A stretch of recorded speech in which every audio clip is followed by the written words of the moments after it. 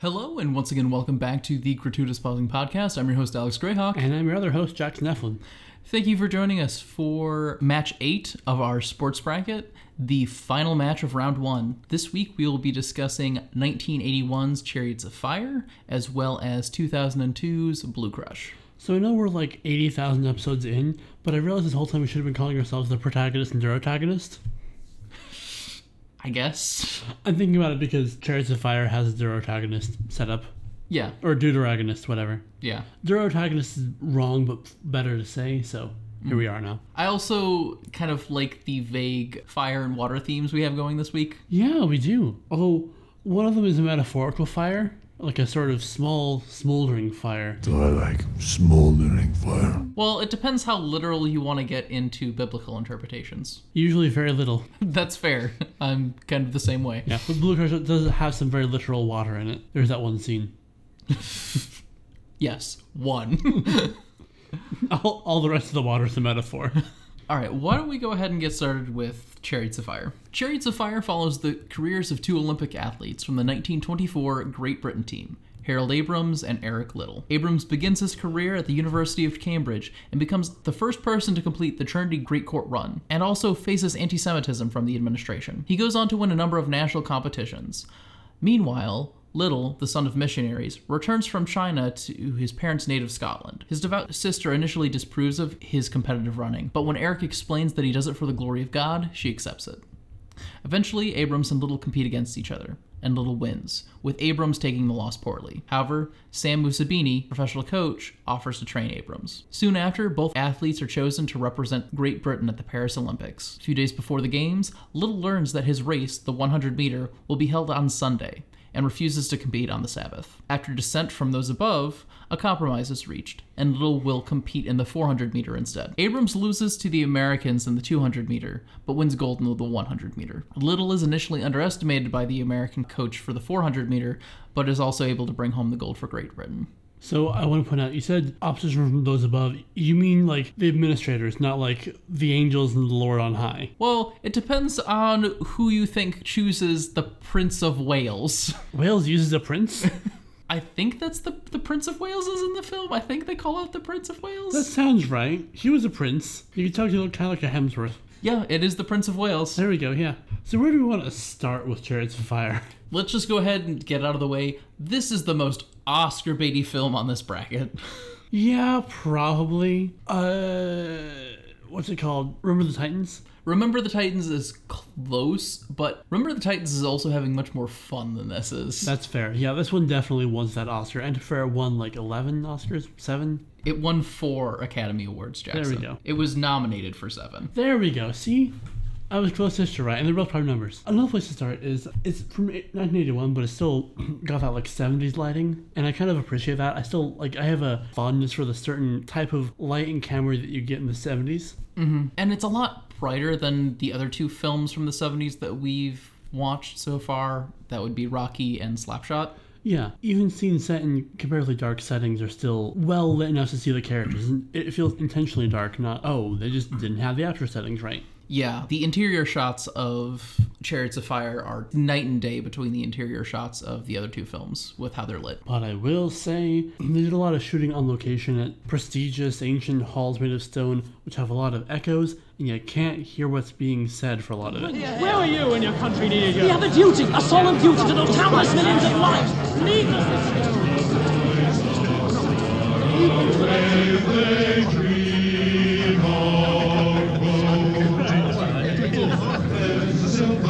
Glad to have you, Stella. Middle distance men, they don't grow on trees, you know. I can't vouch for those times. Yeah. One of the reasons that these are really well lit is because they're shooting on location, and most of those buildings were built before electricity. Oh, for sure. I appreciate shooting on location. I'm sad that they didn't really have a boom mic. I mean, in general, when you're getting into older films like that, the sound quality is never terribly good. In general, you're right, but I've also heard Christopher Lee talking about how God kind of blew it in The Wicker Man in basically the same kind of setting, so... They do love their divinity lessons. But they are naked.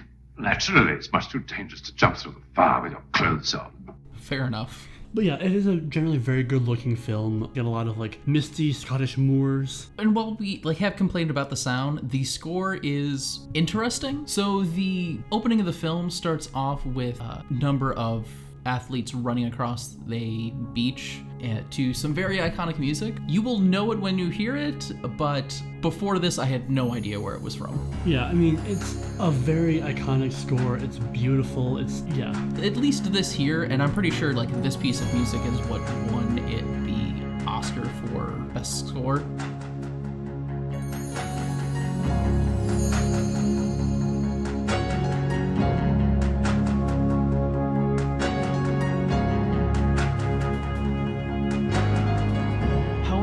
There's also these points in the film where this really heavy synth comes in, and it feels very out of place for this period piece.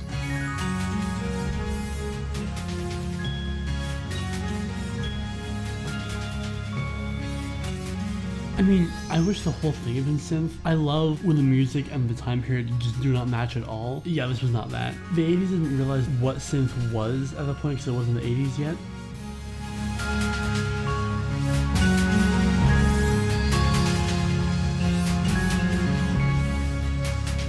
So I'm somewhat face blind, and a lot of the characters in this movie all look the same and are wearing the same outfits. And have the same haircuts. And have the same haircuts, and all have the same values, by which I mean God, England, running, in one order or another. There are times when I wasn't entirely sure what was happening, so I couldn't keep track of who people was. If it wasn't Abrahamson as Lantern Jaw of Justice, I wasn't sure who these people were. Ben Cross, who is playing Harold Abrams here, has a face that looks like it was chiseled out of stone. Mm-hmm. Which is fine, but he looks odd when he's supposed to be playing like an 18-year-old first starting at Cambridge. Yeah, a few years go by through the film, but we're talking about 5 between 1919 when the film starts and the 1924 Olympics. Not that many years. That said, he's still a good actor. Although, he's also not Jewish, and this is a very iconically Jewish character, so that's not great. Yeah. He's of, I believe, Irish descent. Mm-hmm. Yeah, they kind of just cast a bunch of no-name actors for this. A lot of them were doing smaller roles or working in local theater. I believe that's where they found Eel Charleston. He was doing local theater in Scotland. They got the guy who will one day go on to play Bilbo Baggins.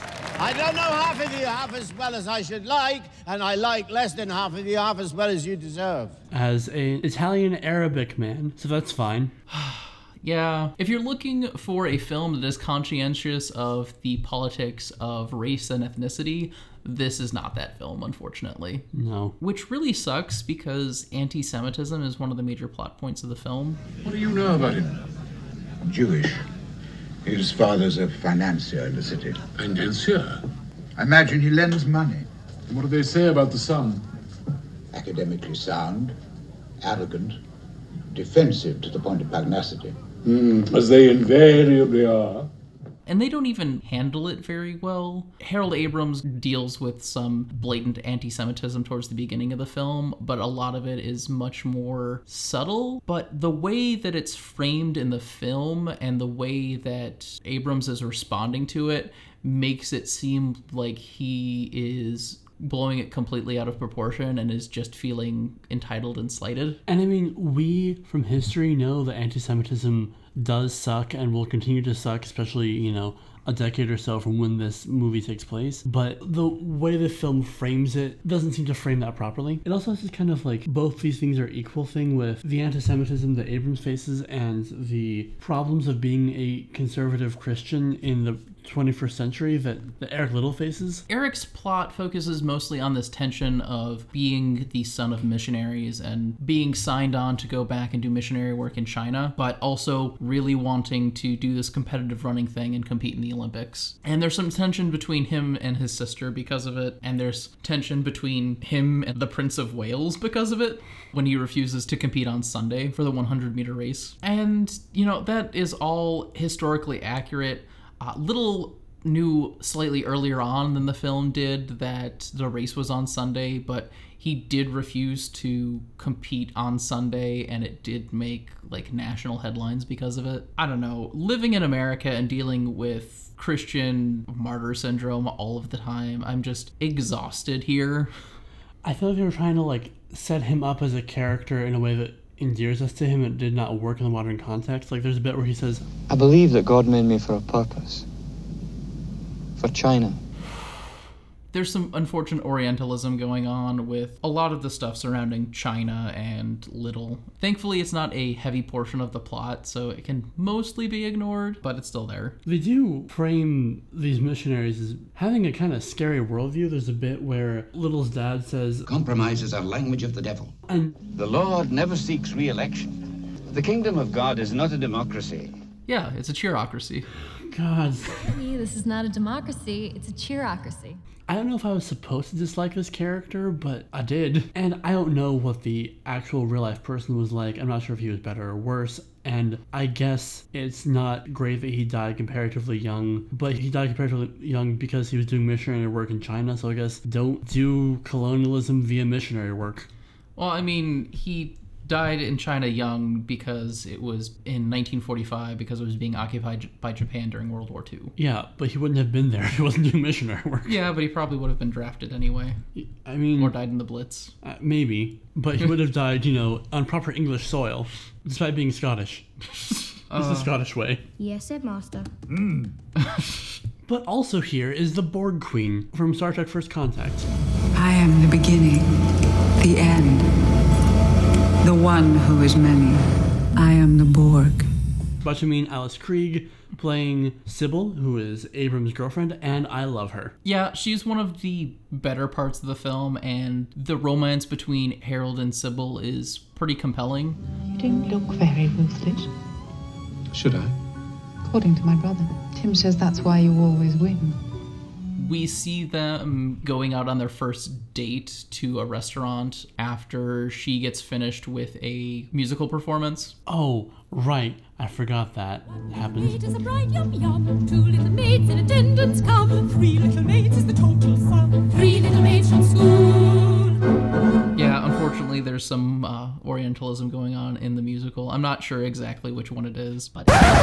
So the play is The Mikado by Gilbert and Sullivan. It's a satirizing of British politics by setting them in Japan with funny names. So that's fine. Yeah, their banter during that first date is really great. Although later on as that romance proceeds, there's this one point where they kiss, but the hat that Sybil was wearing completely obfuscates all of it and it just kind of ruins the shot. I'm wondering if they weren't actually kissing and that was a way to obscure that on purpose so that you couldn't see that they weren't kissing. I can see that. Who knows? We're meandering a lot. We are meandering a lot, but that's because there's not a whole lot to latch onto for this film. Overall, I didn't find it very compelling. I think part of that is because of how far removed a lot of the central tensions are. Neither of us are Christians, so we're not going to really sympathize with Little and not being willing to compete on Sunday. Neither of us are Scottish missionaries or Jewish, so it might be that this film does have a lot of emotional weight if you're part of those communities, and we're missing that, which... Fair enough, but also I'm not a Polynesian girl or a Ninja Turtle, and so it is possible for me to sympathize with characters from other backgrounds. Yeah, just was not able to do it here. There's also this subplot where at the time the Olympics were very heavily prided for their amateurism, and Abrams hiring a professional coach to help train him was seen as kind of scandalous. And so there's a scene where he's at dinner with 2 of these Cambridge administrators who are telling him, hey, you need to stop that. You're making the university look bad. It just seems completely ridiculous considering how the Olympics are today, where there's no way you can make it to the Olympics without a professional trainer and doing this pretty much as like your job, but without pay. I think I'd like this film a lot more if you cut out maybe half an hour of it, because I think if it was a shorter, snappier film, it would have actually been a fairly pleasant, quiet drama. But because it's so long, it feels like it's trying to be very important and weighty, and it winds up not working 40 years on. Yeah, that's a big problem with this film, is just its age. It's 40 years old, and filmmaking trends are very different, especially for sports movies and even biopics. Mm-hmm. And it's also recording a time period almost 100 years ago at this point. I mean, the film begins in 1919. Yeah. It is literally 100 years later. Yeah. the film doesn't really manage to get me all that invested in any of these plots. It's a long film that feels very long. I feel like there was definitely room for things. Yeah, all of Harold's like Cambridge friends, they're all in the film and they take up time and space, and I don't care about any of them. They don't really have any personality. One of them is vaguely memorable because he has lighter hair, therefore I could tell who he was, and he had kind of a gay demeanor, and I appreciated that. And he does have a thing he does in the plot, but it's just sort of saying, hey, what if you run in a race that's not on Sunday? And everybody's like, oh, genius! Make this man Prince of Wales. The film also seems much more concerned with being a biopic of these two men than like actually telling a narrative. And so that kind of brings it down a little bit. It's a little, here's all these beats we need to hit to be historically accurate, quote unquote. Admittedly, this is the 80s. We are before the like template for sports movies had truly been set, so they weren't these incredibly easy things to script. We do get a training montage, though. We do get a training montage. We actually get a couple, so yeah. Not bad on that front. And some of them are actually pretty good. Those are some good montages. There are also like some things I do really appreciate. Like we see a couple scenes of the Americans training, and one of the American runners has this cabbie hat, but it's on backwards. And I love how they're just using that to denote, oh yeah, he's an American. Yep, that's how Americans dress. That's how I go into work every day. So what now? Grin and bear it? No, Aubrey. I'm going to take them on. All of them. One by one. And run them off their feet. Ben Cross has a lot of kind of monologue deliveries where he is fighting back against slights that he's faced because of anti-Semitism or what have you. Those small little instances are pretty compelling. He has a very good, like, speechifying voice. You know, gentlemen, you yearn for victory just as I do, but achieved with the apparent effortlessness of gods. Yours are the archaic values of the prep school playground. You deceive no one but yourselves. I believe in the pursuit of excellence, and I'll carry the future with me. When we're on that character dealing with those issues, I am locked in again, and I think if the whole film had been just that, if Little had been pushed to the margins, that could have actually been a really compelling film, and I would have actually really enjoyed that. I think that's another reason that the film suffers is because they were specifically trying to do these two things at once, and there honestly wasn't a whole lot of connective tissue for them. No.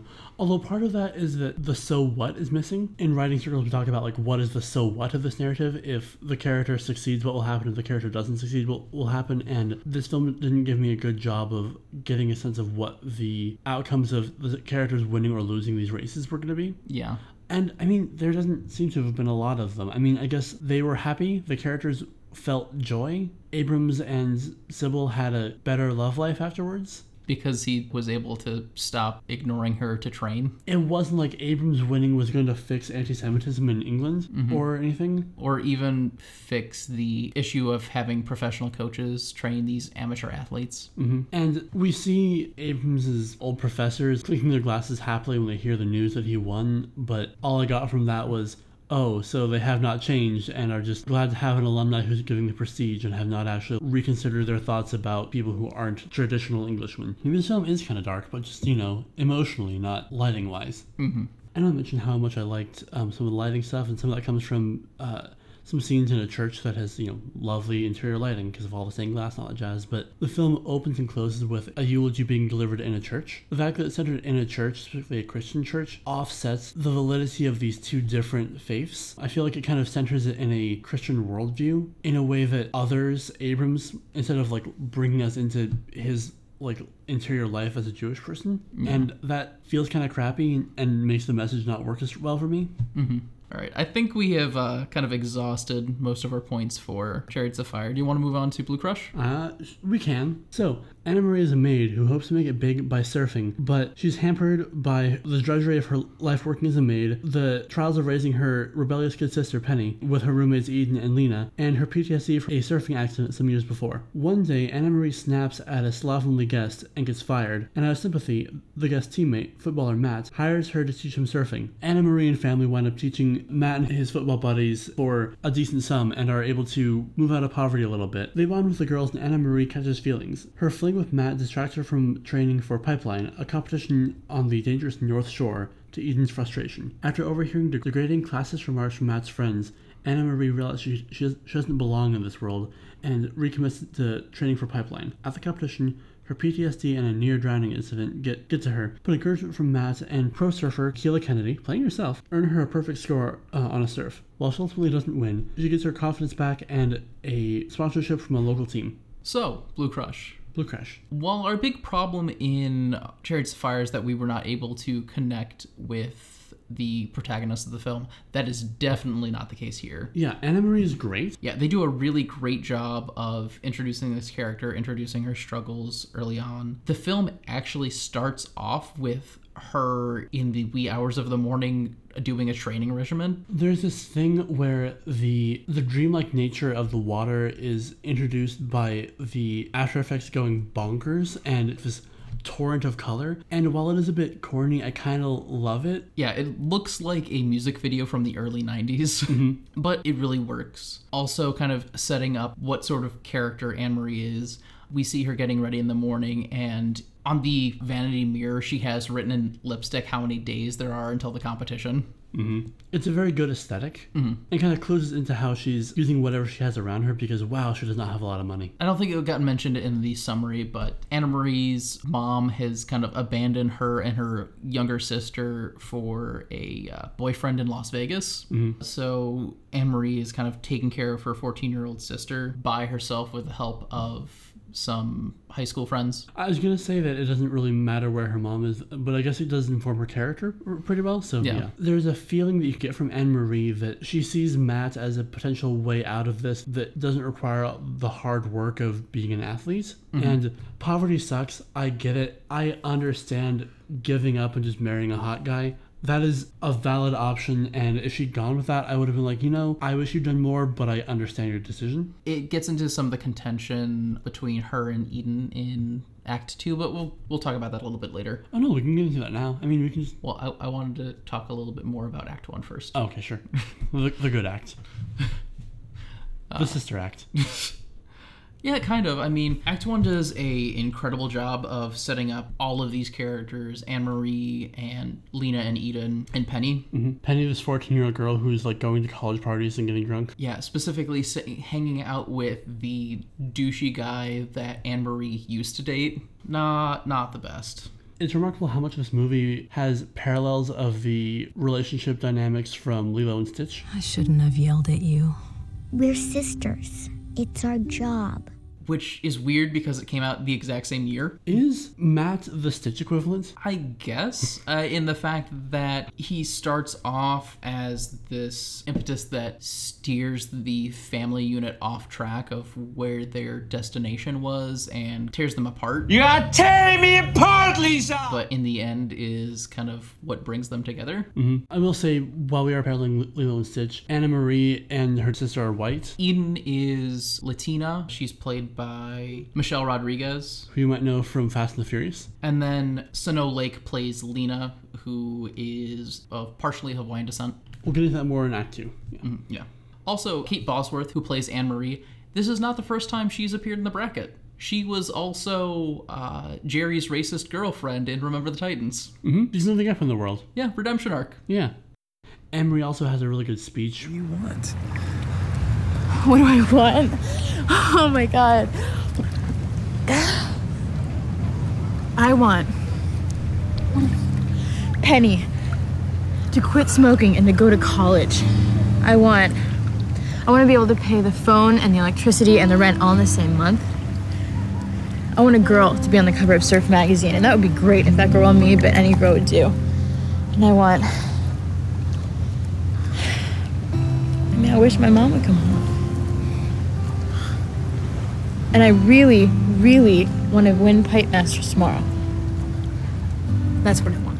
Kate Bosworth, she can act, but it's a good speech. Let's talk about how this movie manages to be about women in bikinis and yet not have the male gaze in it, or have very little male gaze. Yeah, especially compared to something like Stick It, where we talked about in last week's episode. The male gaze is not nearly as prevalent here. There are a few scenes, but most of the time it feels accurate because it's during the romance scenes between Anne-Marie and Matt. But you have a lot of characters in bikinis who are either very little sexualized or sexualized as little as possible for women who have athletic bodies and are wearing little clothing. Honestly, the camera work is one of this film's biggest strengths, both because of that male gaze, but also all of the surfing scenes are gorgeously shot. There are some scenes where you said, how did they get that shot? Like when they have the camera right next to a character who's surfing inside the pipe of a wave. It's ridiculous, gorgeous to watch. I think because this film was inspired by a magazine article about surfing girls of Maui, which the film even credits,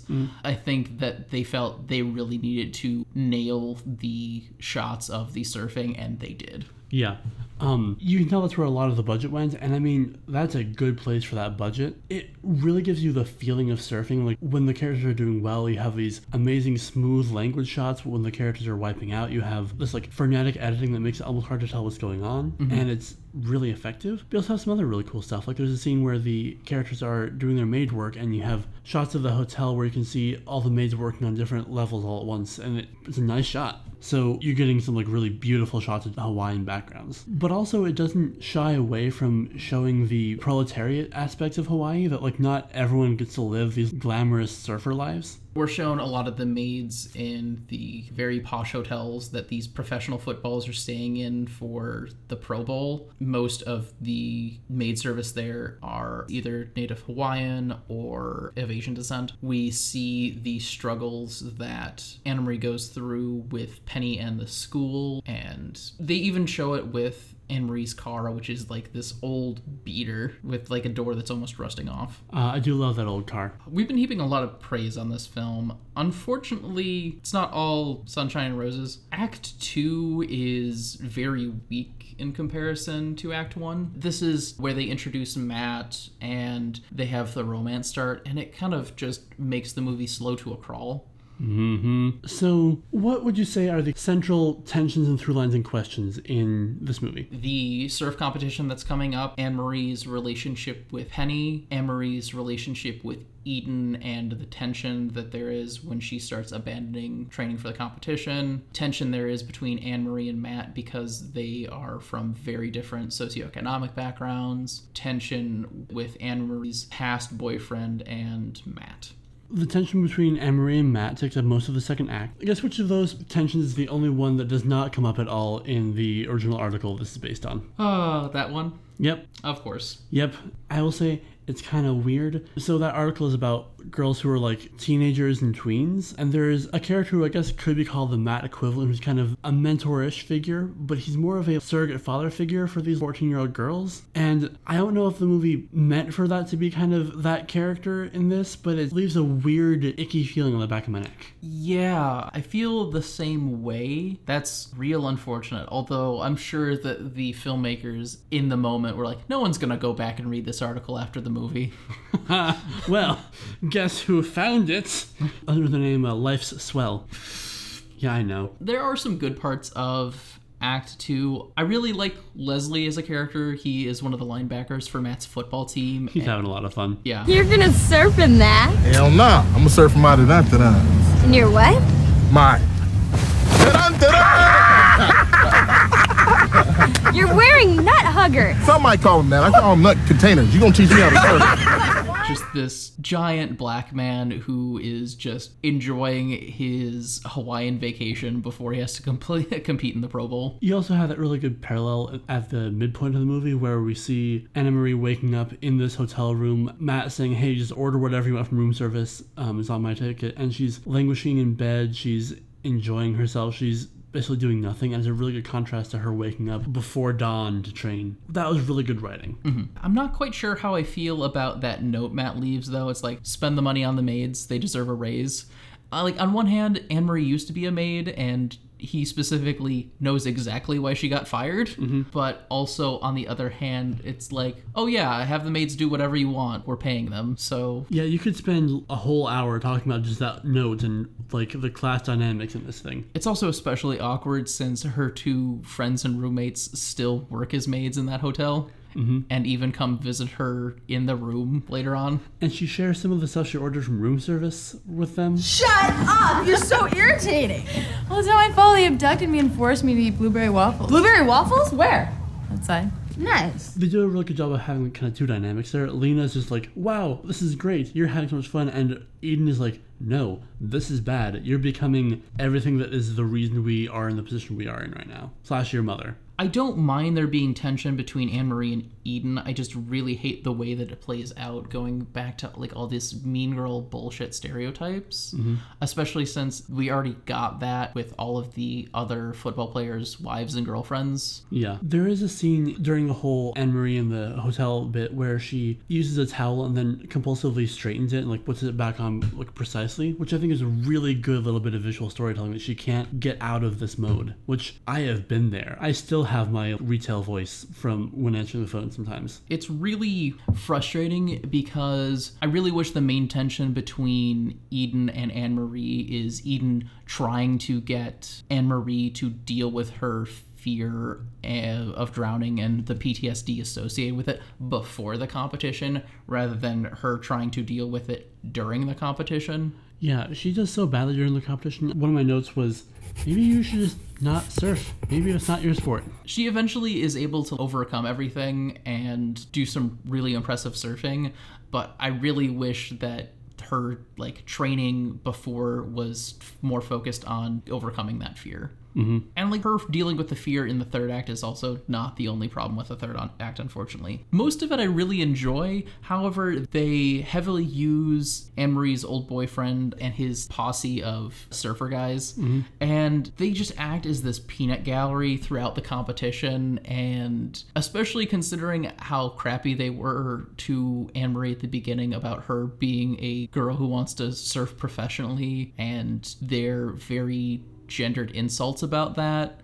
Tossing out all those gendered insults during a women's competition really sucks. It doesn't help on a narrative level that Anne-Marie is white, her boyfriend is white, who she's kind of like showing the secrets of Hawaii, and a lot of these guys aren't. So you have this kind of sense of native antagonism, which admittedly was a thing from the article, but the film doesn't spend enough time to unpack the complexities of different kinds of privilege clashing. Yeah. There's also a scene where, in between the heats, when Anne-Marie's not competing, Drew asks Matt for a favor because a few of the women have, like, recognized him as some sports star, and he wants to get a picture with them so he can get in their pants. Can we get a picture? See, we're working chicks over here. They think you're some kind of great hockey player or something like that. And I'm like, they literally punched each other a couple days ago. Why is Matt agreeing to be a wingman for this guy? Yeah. It makes absolutely no sense. There's been no sort of apology or forgiveness between the two of them. They have not interacted since they beat the crap out of each other. Yeah. It all kind of comes to a head with Drew spouting this line after Anne-Marie's perfect score surf.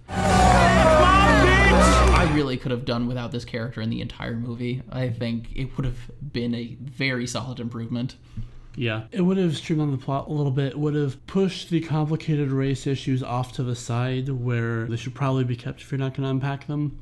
For being a longish film, there are a decent amount of drop threads. Like, Penny's truantism doesn't really come back up at all. Yeah, she kind of just gets better. Eden being supportive of her friend while also being resentful that she doesn't get sponsored because she's either not quite as good or not quite as white doesn't really get brought back in. Yeah. We also don't really have any indication of where the relationship between Matt and Anne-Marie is going to go at film's end, because Matt has an NFL career and it's insinuated that he plays for the Minnesota Vikings. Not a whole lot of surfing happening up there. And admittedly, her getting a man was never a vital part of the plot. It was her getting her confidence and like crossing her PTSD. Oh, yeah. So it's fine, but I completely agree that I'm fine with that ambiguity, especially because it wasn't the main crux of the film, but because of how much time they spent on the romance, you think they'd like finish off that plot thread. Mm-hmm. And there's a fairly pivotal scene where he helps her get her confidence back. Look, I can't talk you into going back out there. It seems crazy. But I know how good you are, and I know how much this means to you. I just don't want you to spend your life wondering what could have been. And I feel like that should have been Eden. That should definitely have been this like recovery of this relationship between these two found family sister types. Mm-hmm. That would have been a way stronger emotional resonance than the guy you met thinks you're good at it. You can win at piping. Win at surfing. Yeah, like you're getting awful close to that terrible headline towards the end of the film. The girls lay pipe.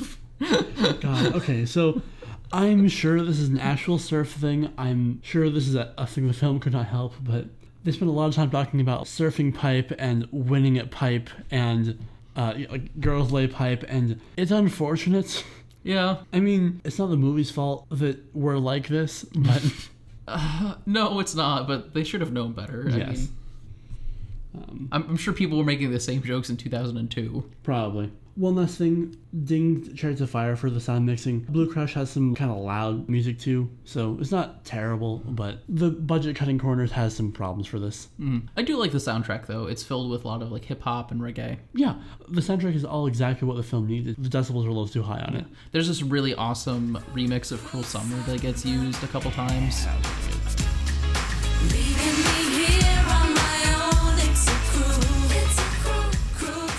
Very solid. Mm-hmm. And speaking of very solid, this movie at its best has this slight psychedelic vibe, which is kind of what you should have in a movie about the water. Like as a Pisces, I enjoy that. Mm-hmm. So, but yeah, extra innings. All right, so training montage. Best training montage we have from Chariots of Fire is probably the scene on the beach. The Purgatory Beach.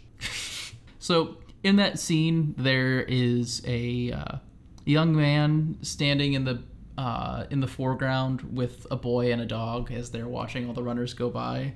And I made the comment that, oh, look, it's the Father, Son, and Holy Spirit. Monitoring the fifth circle. Yeah. It's either that or Abrams working with Museveni. Mm-hmm. That is probably like the better like traditional montage, but yeah. I think the running along the Purgatory Beach is a more iconic montage. Yes. So points there. Yeah. And it has two really strong montages. Yeah. And then for Blue Crush, we also kind of have two very strong montages. We have the opening montage with Anne-Marie and the just break of daylight. Such good character building. Yeah. Then we also have her and her friends teaching the football players how to surf. Mm-hmm. And the teaching them how to surf thing does a really good job of showing how difficult surfing is and how good these girls are at it. Mm-hmm. Because these guys who presumably have some athletic skill are no good at it at first, but they're also good teachers because they're showing them how to make this work. So, yeah, each of them catch at least one wave by the end of the first day. Yeah, that's a really good montage. It's a really good scene. It's very charming. There's a lot of good character bits in there. Gimmicks? Gimmicks. Chariots of Fire has that bit where What's-His-Bucket is running hurdles, and if he spills even a drop of wine, he has to start over. That's a fun gimmick. I like that. Yeah, it's a lot better than I'm running for God. Yep. Using magic shouldn't be legal for the Olympics. Meanwhile, in Blue Crush, we have a really cool scene where Anne-Marie is running underwater holding a stone while her sisters are like holding onto her back. That's a really cool shot. It looks really fun. I want to do that. Mm-hmm. I would probably die. I'll be The Rock. So, best montage, I've got to give it to Blue Crush. Yeah. Like, that opening montage with Anne-Marie is so good, and it does such a great job of building up her character. Mm-hmm. Whereas the montages in Chariots of Fire, one is a group scene, and it doesn't really give us an idea of who any of our main characters are. Mm-hmm. Yeah, Blue Crush does such a good job of showing and not telling in that scene, where Chariots of Fire has an iconic scene, but not necessarily an actually good one. Mm-hmm. For gimmick, I kind of gotta get her to the wine glasses. I think it's just such a fun English thing. It very is, especially since they're like coupe glasses. Yeah, I mean, admittedly, everyone in that scene and honestly in that movie should probably be eaten when the proletariat finally rise up, but I kind of love that open lawn, all my coupe glasses and my champagne aesthetic. It's also one of the few memorable scenes in that movie. Yeah, because it seems like the character's having fun, which no one else is having in this movie. Yeah, and it's specifically like neither of our protagonists. It's one of Harold's friends and Sybil, who's like, I don't understand what's going on. Yeah. Why is he so obsessed with this? Mm-hmm. So 1 apiece for extra innings. Oh, damn. I thought the extra innings would help because I'm kind of a bit on the fence here. I am not. Chariots of Fire, when it was over, I wanted to go take a nap. Yeah. It is a very technically well done film. There's a lot of good acting, but I just didn't find it compelling at all. And that's not the case with Blue Crush. The first act did a great job of dragging me in and making me care about these characters in the story. And as much as the problems in the subsequent acts I have issues with, Chariots of Fire has just as big of problems, but I didn't care because I didn't care about any of the characters in that film. It was just, oh, I see problems, but I didn't like get upset or frustrated with it. It was just, oh, they're there. Honestly, that persuades me. I think Chariots of Fire is competent but boring, whereas Blue Crush is interesting but messy. Yes. Yeah. I think I'm more interested in figuring out Blue Crush than I am figuring out Chariots of Fire. Yeah. Also, I mean, I watched Chariots of Fire for a film genres class. I'm sure there's Chariots of Fire discourse out there. We're here to add to the Blue Crush discourse. Treading that untrod ground, but uncharted waters. So that finishes off round 1. There are definitely some upsets. Who thought Rocky would be taken out in the first match? Speaking of which, the first match for round 2, we're going to be revisiting Eddie the Eagle as well as Cool Runnings. So it's just going to be a celebration of the 88 Calgary Olympics. Oh, that's going to be such a fun episode. And if you want to make sure to catch that episode as soon as it goes live, you can be sure to follow us on Facebook, Twitter, Podbean, and Spotify. But until then, this has been the Gratuitous Pausing Podcast. Thanks for tuning in.